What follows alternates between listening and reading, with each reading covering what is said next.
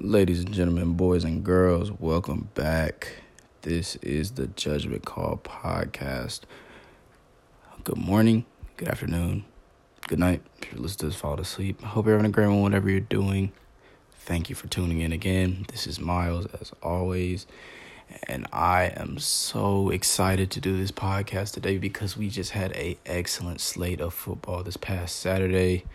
I just got done watching the Seahawks and the 49ers play. That was the best Monday night football game of the year. Finally, we got a good one. We haven't had a good one since the Lions and the Packers played. All the rest of them have been terrible. I'm not going to talk about that today. I'll probably talk about that sometime later this week. But the slate that I have for us today, we are going to talk about the Penn State versus Minnesota game. And then we're going to talk about the Alabama LSU game. Oh man, these are two fantastic games that we got to watch this Saturday. If you didn't get to watch them, I'll fill you in on how they went. I fill you in on why they went the way that they did.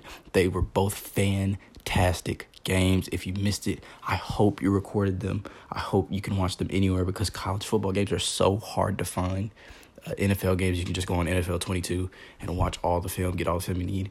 College football games are really hard to find.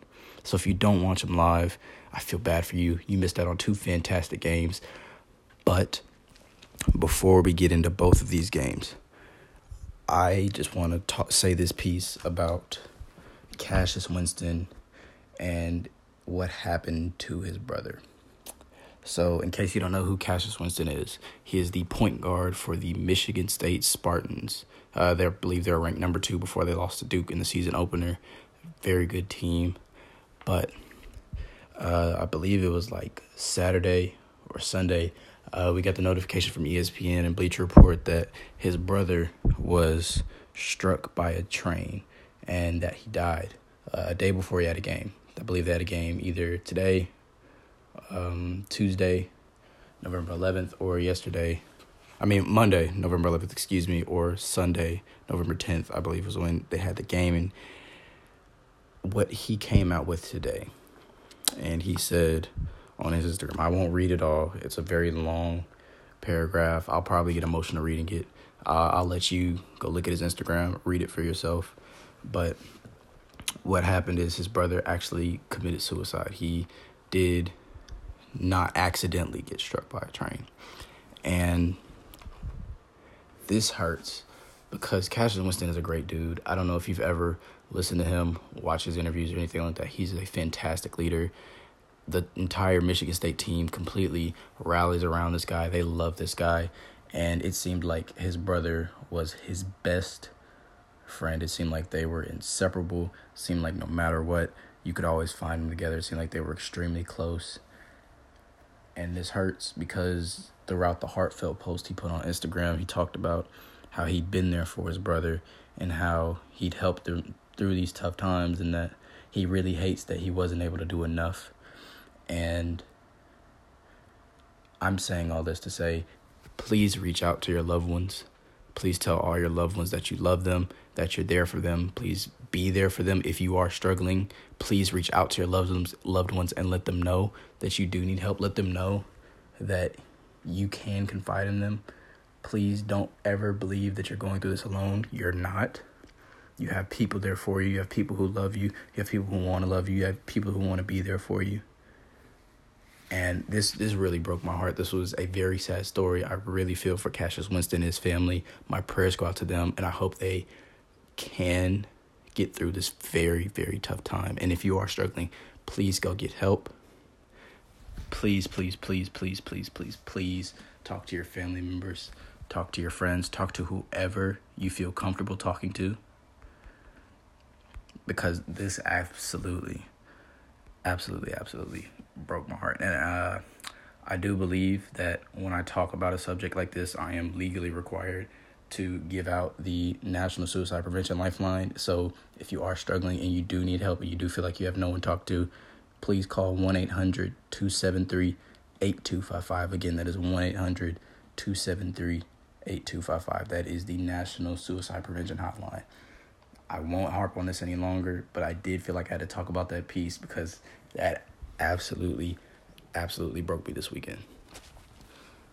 All right, so from that, we're going to go ahead and hop right into the Penn State, Minnesota football game.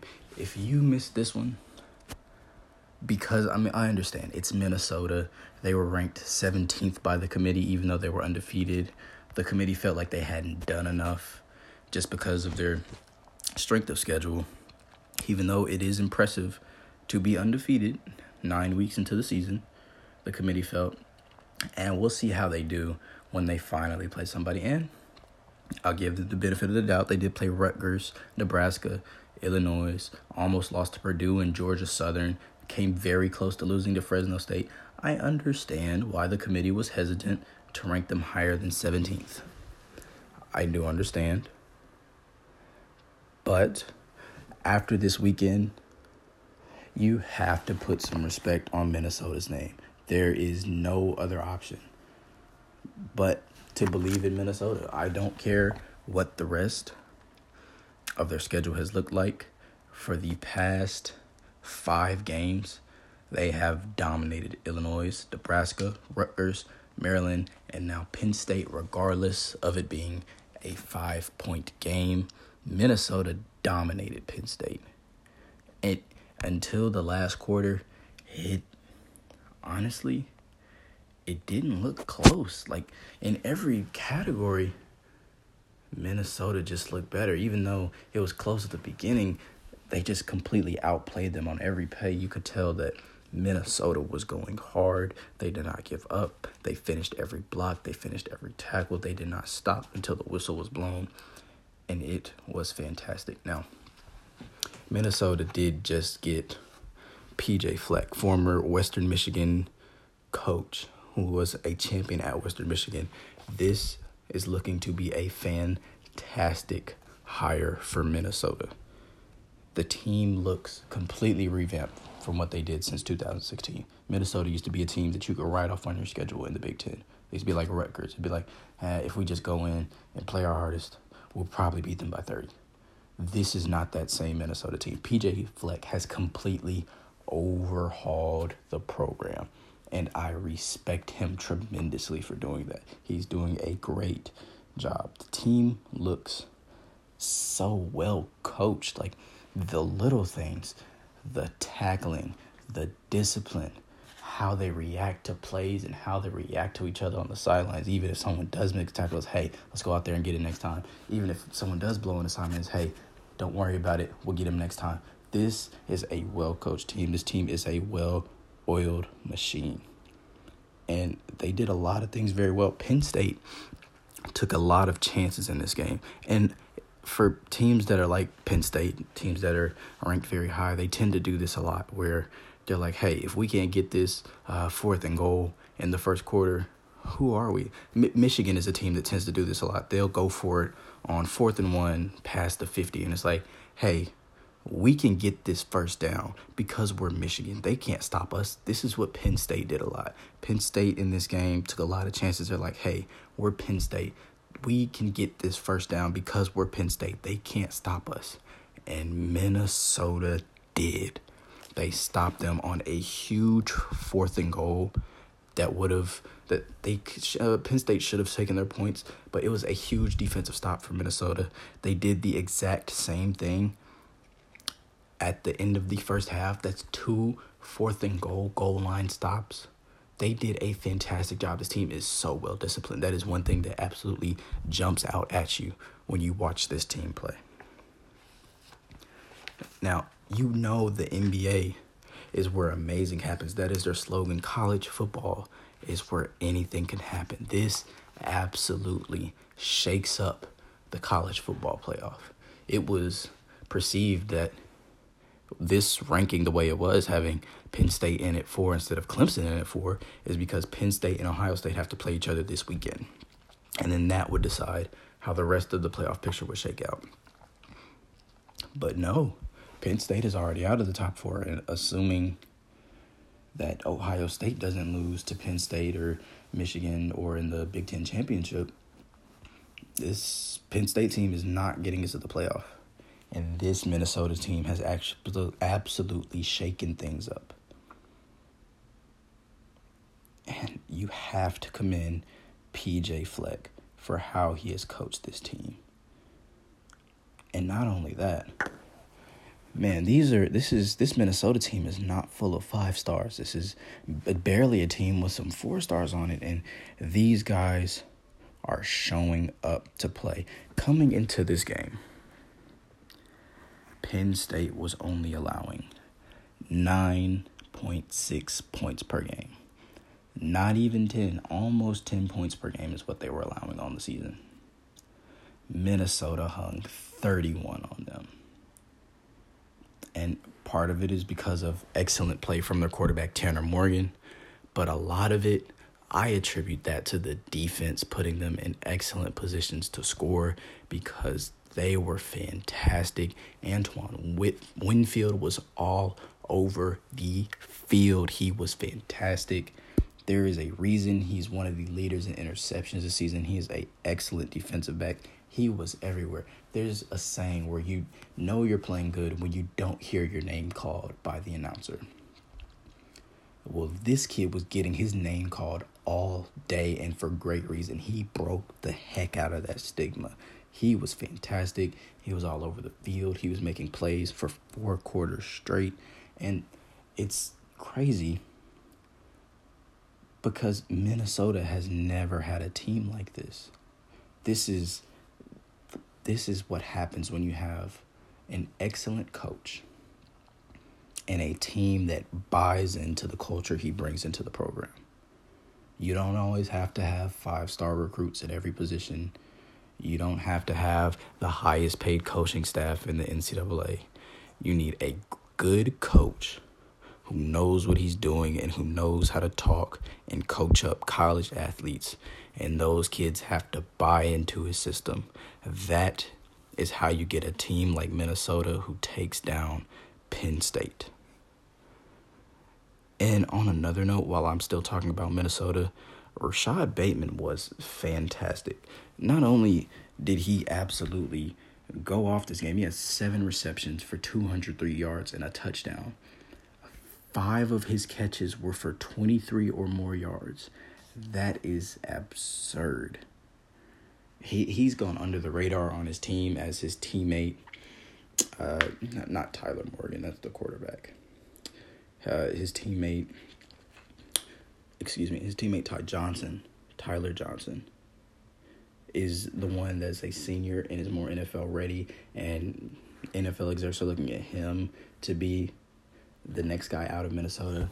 Rashad Bateman is a sophomore. He has another year with this team. He has another year with PJ Fleck. He has another year to develop, and he has looked fantastic all season.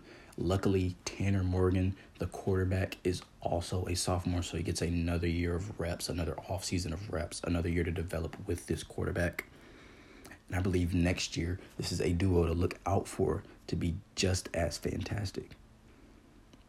They played great. Tanner Morgan was elite. It's just, this is a great team. This is a greatly coached team, and they displayed all of that this past Saturday against Penn State. And more incredibly, both teams were coming off a bye. Neither team had a significant advantage. You would think that Penn State, being the more elite program with the better recruits and the more coveted head coach, would have had the advantage, but no. Both teams were coming off a bye. Both teams had an equal amount to prepare. And Penn State was just out-hustled. They were outplayed. They made Sean Clifford uncomfortable. They picked him off 3 times. It was inefficient, had 20 incompletions. Tanner Morgan was 18 of 20, only 2 incompletions on the game, 339 yards. It was an absolute dominating performance by Minnesota. Even though I will give Sean Clifford credit, in the 2-minute drill, he looked good until he threw that interception. Up until that point, he did look very good in that 2-minute drill. That's why I believed, when I did talk about this game a few weeks ago, that I believed Penn State would come out with the win, because I believed in Sean Clifford. I believed in his ability to make plays, and I believed in James Franklin to put him in position to succeed. But man, did I underrate PJ Fleck. One of the things PJ Fleck says the most is the ball is the program. I love that. I love that saying. He's telling his guys that without the ball, there is no football program. What we want more than anything is the ball. And we want to put that ball in the end zone, and we want to take the ball away from the other team. That is a fantastic philosophy, and the team has completely bought into that. Good job for PJ Fleck, and fantastic job for Minnesota. One last thing before I move on to the Alabama-LSU game. Penn State's tight end, I have no clue how to pronounce his name, so forgive me if I absolutely slaughter it. Pat Freiermuth. He's going to be in the NFL one day. This kid is fantastic. I have no clue where he was recruited out of, but he's a sophomore, so he has another year in this offense. The kid is 6'5", 250. He's solid. He is fantastic. He's huge. He is a safety valve for Sean Clifford, and even though they lost the game, he was great. 7 receptions for 101 yards. Yeah, KJ Hamler did have 7 receptions, 119 yards, but what do you expect from a guy that runs a 4.3 at 5'8"? He's elusive as heck, but Pat Freiermuth is fantastic. He's going to be playing in the NFL on Sundays. You can just tell that from the way he played. He just jumps out at you no matter what. He does remind me a lot of Gronkowski, minus of the blocking. Everywhere else, contested catches, getting down the field, making defenders miss on his route running. He is a great route runner for his size. He's good. I like the kid.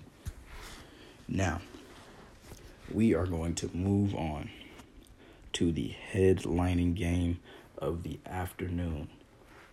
LSU at Tuscaloosa taking on Alabama.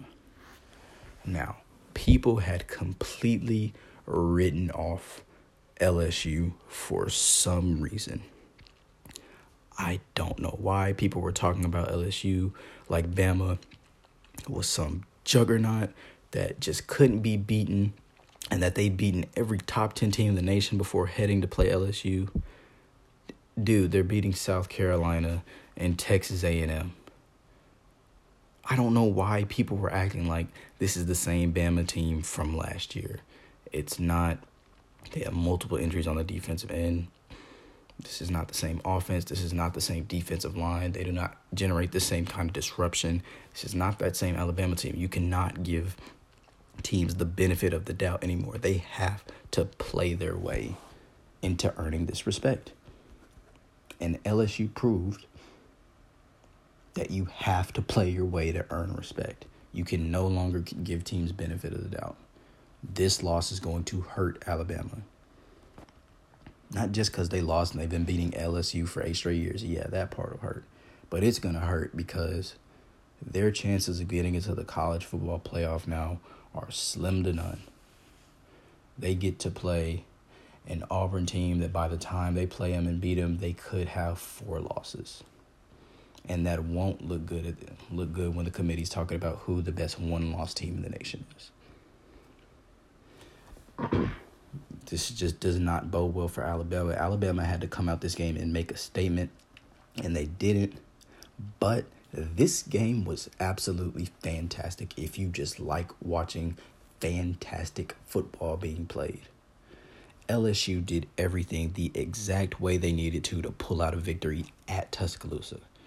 The way the score was at halftime, you would have thought that this game was in Death Valley. You would have thought LSU was the home team.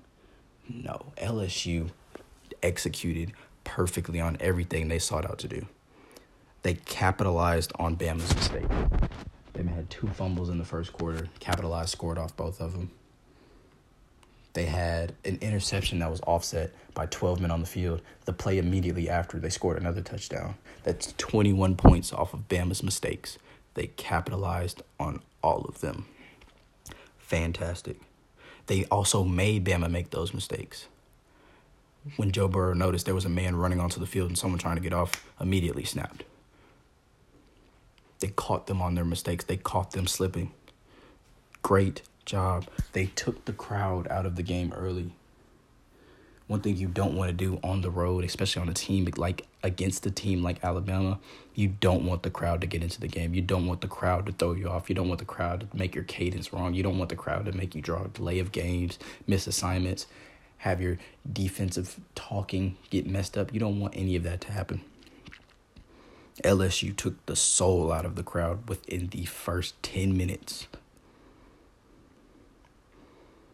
And then on top of that, Marcel Brooks, the true freshman, stepped up to replace the senior Michael Divinity, who just stepped away from the team due to personal reasons. This LSU team went out there and did everything they needed to capitalize and win this game and say, we are for real. Not only did Marcel Brooks step up, the entire LSU defense was aggressive and they were incredible. They made Tua uncomfortable for 4 straight quarters. First half, relentless. Second half, they didn't let up. I don't know what Ed Orgeron went in there and told him in that Cajun accent, but he probably told them to keep that fire under Tua for the rest of the game. Make him feel it once he's on the bus heading back to the dorms. That's probably what he told him. And they did. They got after him for 4 quarters straight. And good on them. And beyond the defense, Joe Burrow had his Heisman moment. Every Heisman candidate who has been the front runner has had their Heisman moment. RG3 did it. Lamar Jackson did it. Derrick Henry did it. Trent Richardson did it. Mark Ingram did it. Everyone has their Heisman moment. Joe Burrow, in debatably the biggest game of his career, finished 31 of 39. That's 74%. He completed 74% of his passes, throwing 393 yards and 3 touchdowns. Let that sink in. Throwing almost 400 yards and 3 touchdowns, he completed 74% of his passes. He also averaged about a first down for every pass. He averaged 10 yards per pass. That is fantastic. Joe Burrow is a guy who last year no one even took serious as a quarterback prospect. He was basically A.J. McCarron, professional A.J. McCarron, not college A.J. McCarron. No one took him serious as a quarterback. They were just like, he's just a guy that LSU took from Ohio State. It was just like, he's Ohio State's leftover. He's not really anything. Even LSU fans were like, he's nothing special. Joe Burrow this offseason went and put in the work. He looked fantastic this game. He made some incredible throws and plays. Oh, my goodness. Everyone was raving over that catch by Randy Moss's son, Thaddeus Moss, on the sideline. Do you know how perfect that throw had to be in order for him to make that catch? The throw was about 5 yards out of bounds. He already knew what shoulder he had to put the ball on, and he put it on the money. That was an excellent catch by Thaddeus Moss, don't get me wrong, but that play is not possible without the perfect throw by Joe Burrow. You know, in the NFL, they can show you the percentage of the likelihood of the receiver catching the ball and that the throw is to get there. I would love to see the numbers on that because there's no way there was more than a 5% chance that exact scenario happens. And also, one thing I will give Joe Burrow credit for, he did not shy away from the big moment at all. He made big play and big throw after big run. He was fantastic. You couldn't tell him anything. And it's not like this just happened in the clutch either. At halftime, he only had 2 incompletions. 2. And one of them was on a no-call pass interference. Trayvon Diggs had Jamar Chase hemmed up in a headlock, and they just didn't call the pass interference. That was one of his 2 incompletions. The other, he tried to fit it into a tight window, just didn't get it. Still have to appreciate him trying to get it in there. Wasn't intercepted, low-risk throw. The kid is clutch. The kid is good. He had his Heisman moment. Right now, he should be everyone's Heisman frontrunner. And on top of that, while we're speaking about Joe Burrow, you cannot mention Joe Burrow without mentioning the other Joe for LSU, Joe Brady, the offensive coordinator for LSU, has been an absolute blessing for this team. LSU, the entire state of Louisiana, the assistant director for Louisiana State University, needs to personally thank Joe Brady. And LSU better pray he does not leave for the NFL, because I know his phone has been ringing non-stop since the end of that game. His play calling was fantastic. The wrinkles and tendencies, they completely threw Alabama off the entire game. Nick Saban had no answer for the offensive game plan of LSU. And I know NFL teams and execs are absolutely salivating over the chance to get Joe Brady. And I know LSU wants to keep him so badly. And they better hope, because you see how it worked out for Clemson, keeping their entire staff together. That exact same thing could happen for LSU if they're able to keep Joe Brady. And now, I didn't even want to make this section. This is my players of the game for LSU. The players who really made it happen. I didn't even want to make this section because there were so many people that did it. It was a complete team win. The entire defensive line, the entire linebacking core, all of the safeties, even Derek Stingley, who got burnt twice. He played a good game for the most part. But you still have to mention a few select players. One, I'm going to start with the most obvious one, Joe Burrow. Quarterback of the team, stepped up, led the team, did a fantastic job, made no mistakes. Marcel Brooks, true freshman, stepped up in place of the senior Michael Divinity, took his spot and played perfect. He did exactly what he needed to do. He looked good, even got a pressure on Tua Tagovailoa that led to a crucial 3-and-out. It was great. He played fantastic. Also, another guy who was all over the field. You will be hearing his name on Sundays. K'Lavon Chaisson, the edge rusher for LSU, was everywhere. I could not think of a play where I didn't see him at least on the finishing pile. He was everywhere. He was getting after Tua. He was beating the tackles at will. And the thing is, he's not a defensive end. He's a 6'4" linebacker. He is a true edge rusher. He was fantastic. All credit goes to him and the pressure he put on that team. And he wasn't only lethal in the pass game. He was great at stopping the run. He had about 4 tackles for loss, at least from what I've seen. At least 4 times he was in the backfield stopping the run game. He was fantastic.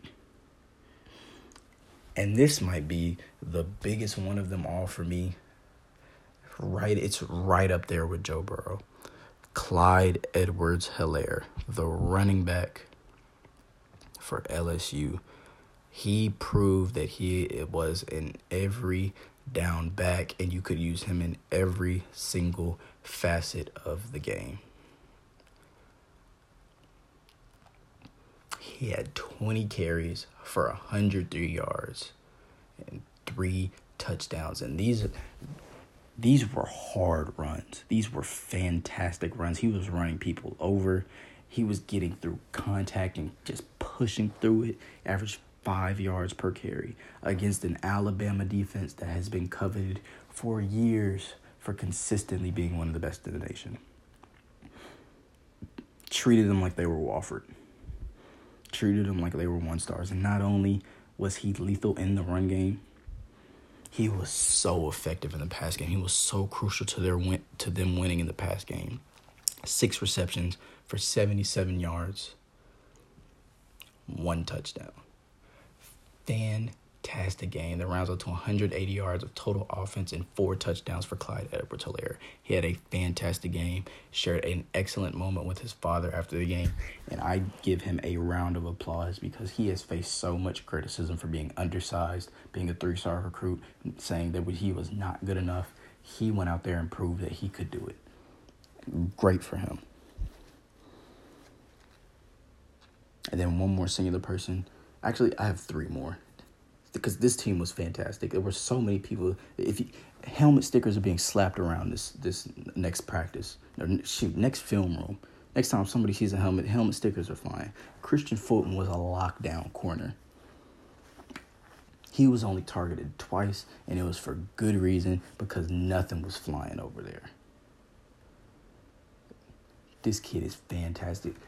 There's the only other corner in the nation that I know for fact is better than Christian Fulton is Jeff Okudah out of Ohio State. That's it. There is a very short list of people who can lock down a receiver like this kid, and the only person I know who can is Jeff Okudah. These are the two best corners in the nation. Good job for Christian Fulton. And then the entire wide receiver corps for LSU was fantastic. Jamar Chase is an absolute weapon. Justin Jefferson was fantastic. The entire team was great. Thaddeus Moss made that huge catch that set up a touchdown. Terrence Marshall scored that touchdown on the broken coverage. It was great. They all played fantastic. And then Patrick Queen, the linebacker, was fantastic. He had the interception on Tua before halftime that set up the score. And it was an absolute strike by Joe Burrow that had that touchdown to go. It was fantastic. And then Cordell Flott, the safety, was fantastic. This team played great. Congrats to LSU and Ed Orgeron. Like he said, they're coming. They don't want to stop there. They didn't just want to end the streak of losing to Bama. They're coming. This is why I said LSU was my number one team. They have been battle-tested, and this win against Bama proves that they are the real deal. Now, for Bama, they are more than likely done. This game, no matter the score, I don't care that it was a 5-point loss. If you actually looked at the game, they were dominated for all but about 4 quarters. Maybe 3.5. They finally got their run game going in the second quarter. Not second quarter, in the second half. At about halfway through the third quarter, they finally got their run game going, scored, got a little bit of steam, fought back, still wasn't enough because LSU answered every time they did.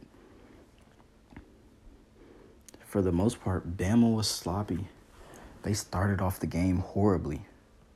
A fumble by Tua, which I don't even know how the ball slipped out. It looked like when Jameis Winston had the ball slip out in the 2015 in the 2015 championship against Oregon.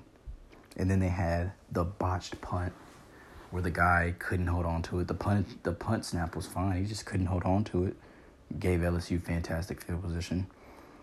And then the only turnover, or the only interception rather, that Bama would have had was erased off the board because of a 12-men on the field call, and LSU subsequently scored. And then there was also a bad offsides on third down that gave LSU another chance to score, got a field goal out of it.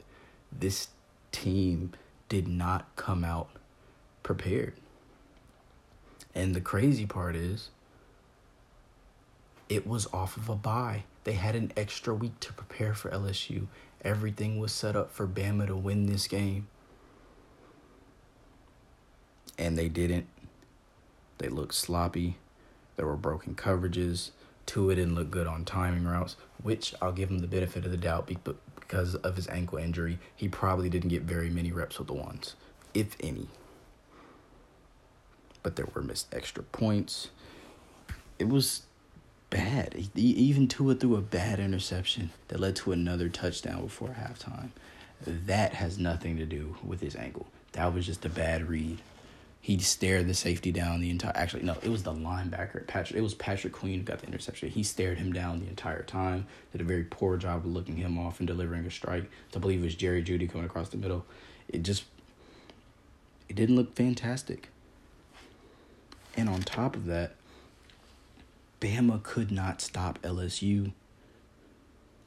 This is why I said LSU should and would win the game a few weeks ago. Because I had concerns about Texas A&M scoring 28 on their defense, and Ole Miss scoring 31, and South Carolina scoring 23. This is not what happens to an elite defense. Ohio State has been putting up 73 points on teams, and not allowing more than 7 points. This is not an elite defense. This is not the Bama of old. Allowing 28 points to a bad Texas A&M team is not going to cut it. And on top of that, Trayvon Diggs was absolutely abused by by Jamar Chase. Good on Jamar because he looked fantastic running all of his routes, but even on go routes, he could not stop anything. The fantastic catch by Randy Moss's son was on Trayvon Diggs. Trayvon Diggs was holding on game. I'm surprised they didn't call it more often. He could not keep his hands to himself. Man, his draft stock after this game plummets because he finally faced some true NFL talent at the wide receiver position, and he folded. Origami style. I wish I could say I feel bad for him, but I don't. Not just Trayvon Diggs, but the entire team. They had an extra week to prepare. They've been coveted as this unbeatable juggernaut, that we'd get this incredible Clemson-Alabama rematch part 4, and they folded. I mean, it wasn't all bad for Bama, though. Their wide receiver core looked fantastic. I see why people are saying Jerry Jeudy might be a number 1 overall pick at a wide receiver. It's one thing to watch him play against teams that aren't this caliber, but Jerry Jeudy is one of the better route runners I've seen out of college football in a while. Stephon Diggs, when he played at Maryland, was a fantastic route runner. He's probably the best route runner I've seen since him. Of course, there have been some fantastic route runners over the years, but since Stephon Diggs was playing in, 2015 in Maryland? Yeah, this is the best route runner I've seen since Stephon Diggs. Because Stephon Diggs was surgical. Devonta Smith was fantastic. He beat Derek Stingley about 3 times. Henry Ruggs was great. Jalen Waddle had that fantastic punt return and still looked good. I believe he only had about 2 receptions, but he is the butt end of that fantastic receiving core. All 4 of them will be playing on Sundays eventually, so it's not all bad for them. Maybe they'll get another year out of Jeudy should he stay. I don't think he should, and I don't think he will. But you never know. It could happen. They could want another go at it. They could want their revenge. You never know. But unfortunately, they were not able to come out victorious with this team. And one thing before I move on to this next part that I found extremely impressive, Coach Ed Orgeron for the LSU Tigers said that he didn't study the film of any of the teams that they played this year. Instead, he went to go study the film of the Clemson-Alabama game. I'm not sure how many teams would have done that. I honestly don't. I don't know how many coaches would have done that. I'm pretty sure a lot of coaches would have looked at their tendencies from this year. They would have looked at how they've played against teams that they've been dominating, that they probably didn't open the playbook all the way up against. Ed Orgeron made a very calculated risk. It wasn't even a risk. He made a very bright, calculated decision to study the team that beat them and dominated them in the championship game. Good for him. Good for LSU. Fantastic win. A fantastic football game. Now, because of Alabama losing, they were in the top 4. Now, what does this mean? People were sure that if LSU lost, they would easily be the best one-loss team in the nation. They'd have 3 top 10 wins at the time when Texas was ranked. I'm not sure if that'd be devalued or not, but they could probably have made the college football playoff as one of the best one-loss teams in the nation. I wouldn't think it was far-fetched. Better than Georgia, Oregon. Better than Utah. Better than Oklahoma. But now that Alabama's lost, they have no chance of making it into their conference championship unless LSU somehow loses. They can't be a conference champion. They can't get on that tip. They have to hope LSU loses. So now the top 3 is solidified. We have LSU, Ohio State, and Clemson. That is a solidified top 3 for now. Ohio State does have to play Penn State, but after what happened with Minnesota, I do believe that Ohio State will take very good care of this Penn State team. Like, it might not even be close. But now we have to worry about who this fourth team is going to be. I do believe that Penn State is going to drop out of the top 10 completely. And for now, I have Georgia moving up one spot and being the fourth team in the college football playoff. Now, this probably won't be permanent. More than likely, it won't be permanent at all, because if Georgia should run the table, they will have to play LSU in the conference championship. And Georgia's strength of schedule is pretty good. They've got some pretty good wins on their resume, and they have to play Auburn this weekend. They just played Florida about 2 weeks ago. They beat Notre Dame earlier in the season when they were still a top 10 team. So their strength of schedule is good. And even if they do make it to beat LSU, they could get in as a one-loss team, and I do still believe that LSU would be the best one-loss team, but that does leave Alabama outside the top four. This could be the very first year since the introduction of the college football playoff that we have one without Alabama.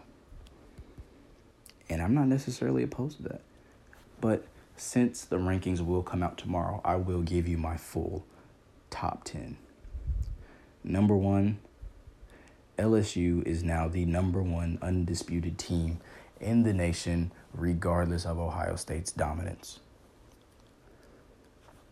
But since we're talking about them, Ohio State is definitely the number 2 team in the nation.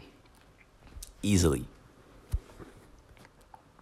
And then coming at number 3, no surprise here, we have Clemson. This is the reason they were ranked outside the top 5, because something like this could happen, and Clemson would easily just fall into the top 4.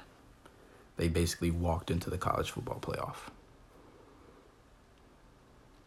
And at number 4, I have Georgia. They are currently number 6 in the rankings, I think. And because of the 2 losses that just happened, they are going to be in the top 4. Number 5, I have Oregon right behind them. Shouldn't surprise anybody. And at number 6, I have something that has never happened in college football playoff history. I have Minnesota jumping all the way from 17 to number 6 in the polls. It's absolutely unprecedented that a team would ever jump that high. The highest we've ever seen a team jump is 6 spots. And I think that was 3 or 4 years ago. I have Minnesota as my number 6 team in the nation. And this could easily rise because they have to play Iowa next week. And the week after that, they have to play Wisconsin. Then they will undisputedly be the winners of the Big Ten East. And they will go on to face probably Ohio State in the Big Ten Championship. Even if they get pummeled, they could make it into the top 4. And I think they should. At number 7, this is where I have Bama. There is no way they have Bama dropping out of the top 10. And there's no way they have them any lower than a spot where they can't play their way back into the top 4. The committee wants to see Bama in the top 4. The committee wants to see an LSU-Alabama rematch. The committee more than likely still believes Alabama is the best one-loss team in the nation. This is why I have them at 7. Minnesota, probably, even if they run the table, will lose to Ohio State. Oregon could run the table. That is my dark horse to make the college football playoff. Could run the table and be the Pac-12 champion. And then Georgia, I don't see them making it as a 2-loss champion. So that last spot, that 4th spot, will probably either go to Oregon or Bama. At number 8, I have Utah. A 1-loss Utah team, a solid Utah team. Still don't think they have a chance to make the playoffs, but they are still good enough to be in the top 10. Even with the weak remaining schedule that they have, they probably will still have to go on and play Oregon and probably lose. But should they beat Oregon, they will have a small chance to make it to the college football playoff. And then at number 9, I have undefeated Baylor. They didn't look good against TCU. There's no way that game should have went to double overtime. It's just that wasn't a good look for that team. It wasn't a good look for either team because that TCU team, granted, they are very good at home. I will give them a slight benefit of the doubt. That TCU team, I believe this is their first or second loss at home in about 2 or 3 years. So I would give them a slight benefit of the doubt, but they just haven't been dominant this season. They just haven't been blowing teams out of the water. So for Baylor, I will give them the benefit of the doubt, put them in the top 10. And then just followed after Baylor, I have one loss, Oklahoma. And it's because they have to play each other next week. Even though Oklahoma didn't look fantastic, their defense is failing them for the third season in a row now. If Oklahoma had a good defense, they probably would have won a championship by now. But unfortunately, they don't. And since Baylor is undefeated, I will give them a slight edge and put them ranked ahead of Oklahoma. All right, that's it. That's all I've got for you guys. You now have my college football playoff predictions, my reactions and analysis of the Penn State Minnesota game and the LSU Bama game. You have everything of that for me. If you got this far, thank you for listening. I appreciate it so much. If you also got this far, please share the podcast. I don't want anything from you. I just want you to get the word out. Allow other people to hear the podcast. Allow other people to appreciate the podcast. I appreciate you for listening this far. And again, this is the Judgment Call podcast. I have been Miles, and I hope you guys have a great night, great afternoon, or a great morning. Peace out. It's all love. I'll holla at you when I holla at you.